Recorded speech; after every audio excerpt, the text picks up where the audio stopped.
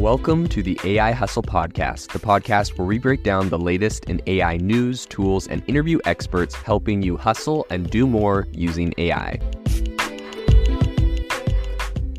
If you've been following the podcast for a while, you'll know that over the last 6 months, I've been working on a stealth AI startup.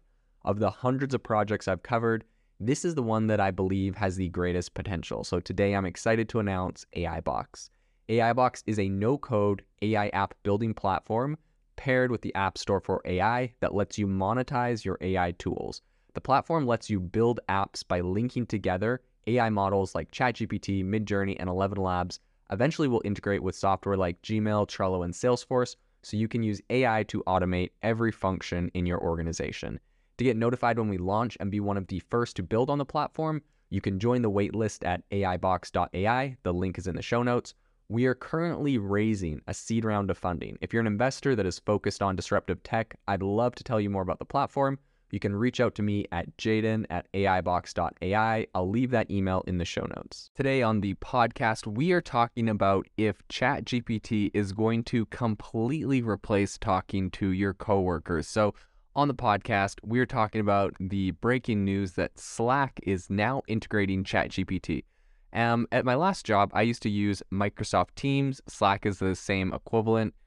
If you don't use that, essentially it's just like a chat app that your company can use to organize. There's a bunch of different channels for different projects, and you can just use this to communicate with your coworkers. So what's really interesting is Slack is actually owned by Salesforce, and Salesforce recently announced that they have a new generative AI tool coming out for salespeople to use when talking to their customers, and that's called Einstein GPT.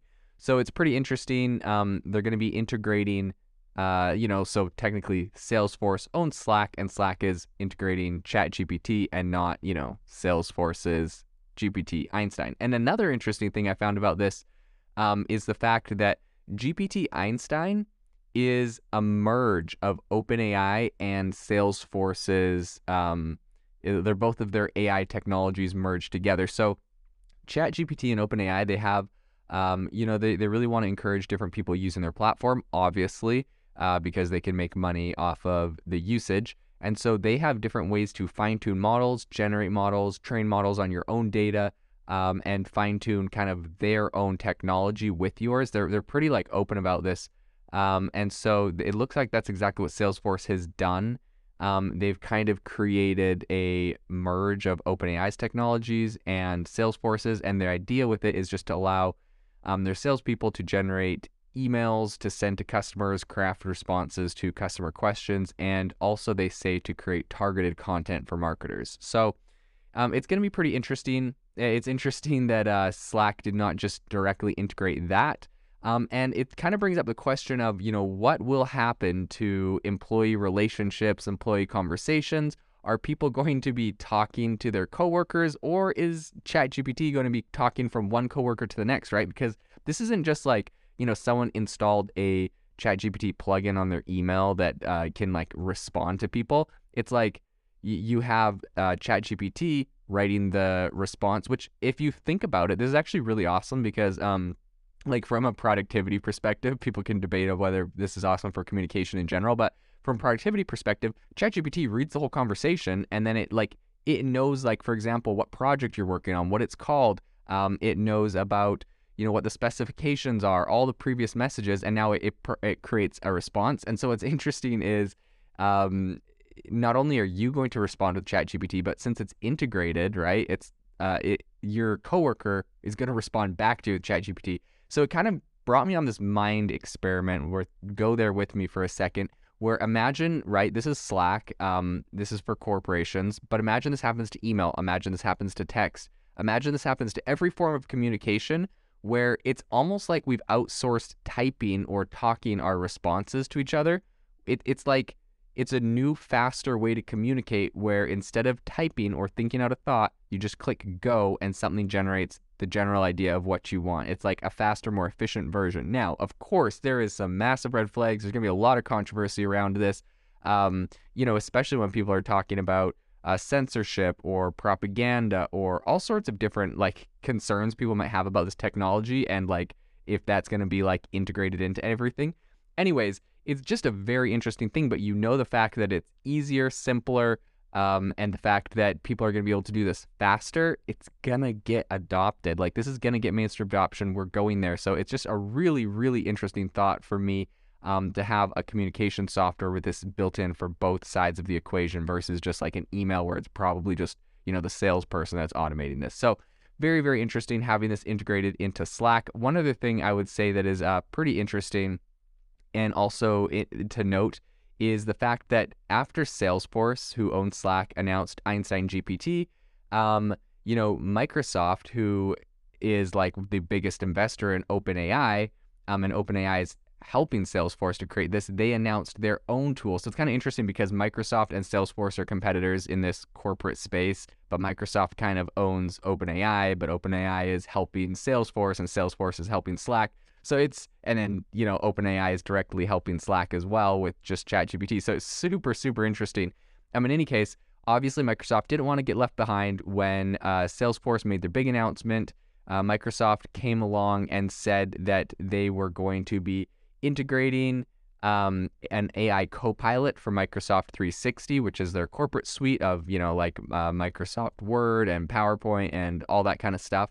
And it is pretty similar to what Salesforce is doing with Einstein GPT. It can write and customize emails or messages to customers, as well as creating marketing content. And it's also interesting to note that Google has already integrated AI tools into pretty much all of its productivity apps, including Meets and Spaces. So this is super interesting. You have Google, you have Microsoft, you have Salesforce, and now Slack, and all of them are kind of duking it out to be like the number one AI tool. Or the number one place that people use the AI. They're all trying to be like the biggest. And it's going to be interesting to see who wins in the end. Are we going to be, are people going to switch over to Salesforce because they have these amazing AI tools? Are people going to go with Microsoft? Are they going to go with Google? And I think at the end of the day, a sentiment I've heard from a bunch of other entrepreneurs, and I actually think this is going to be pretty accurate. AI might not be the revolution where you create an AI product or a company creates an AI product and just completely dominates because of it. I think what this is this is like mobile for technology. And so when mobile came out, the iPhone came out, everyone had to switch, everyone had to make apps, everyone had to make their websites mobile friendly. And those who did not adapt fast enough were left behind and ultimately died. I think it's going to be the exact same thing with AI. It's not like AI is going to completely, some companies will be completely built off AI, don't get me wrong. Some things are going to be completely revolutionized off AI, don't get me wrong. But I think on a broader perspective, this is such a big shift that every company that adopts AI is going to be considered mainstream, it's going to be considered still popular. And the companies that don't adopt quick enough and they don't pivot quick enough and they don't integrate the AI tools, they're just going to get beat by a company that did and that is able to offer a superior product. So at the end of the day, I don't think AI necessarily is going to be like, if you have AI, you're going to win. But I think if you don't have AI, you definitely will lose. So thanks so much for joining me on the podcast. I would love to hear what your thoughts are. Make sure to hit me up on Twitter at Jaden_AI. It's linked in the show notes. And I would love to hear what you think. Are people going to be exclusively talking to each other and communicating with ChatGPT like it looks like is about to start happening in the corporate world on Slack? Or do you think there's going to be, people that refuse to use these AI tools to communicate? I'd love to hear what your thoughts are, and it's going to be interesting to continue watching this space. If you are looking for an innovative and creative community of people using ChatGPT, you need to join our ChatGPT creators community. I'll drop a link in the description to this podcast. We'd love to see you there, where we share tips and tricks of what is working in ChatGPT. It's a lot easier than a podcast, as you can see screenshots, you can share and comment on things that are currently working. So if this sounds interesting to you, check out the link in the comment. We'd love to have you in the community. Thanks for tuning in to the AI Hustle podcast. If you could do us a massive favor, we would really, really appreciate it if you could leave us a review wherever you get your podcasts. This helps people find the podcast. It helps people know this is a good place to go. And we would really, really appreciate it, as it helps us continue to bring on incredible guests and share incredible content for you to listen to.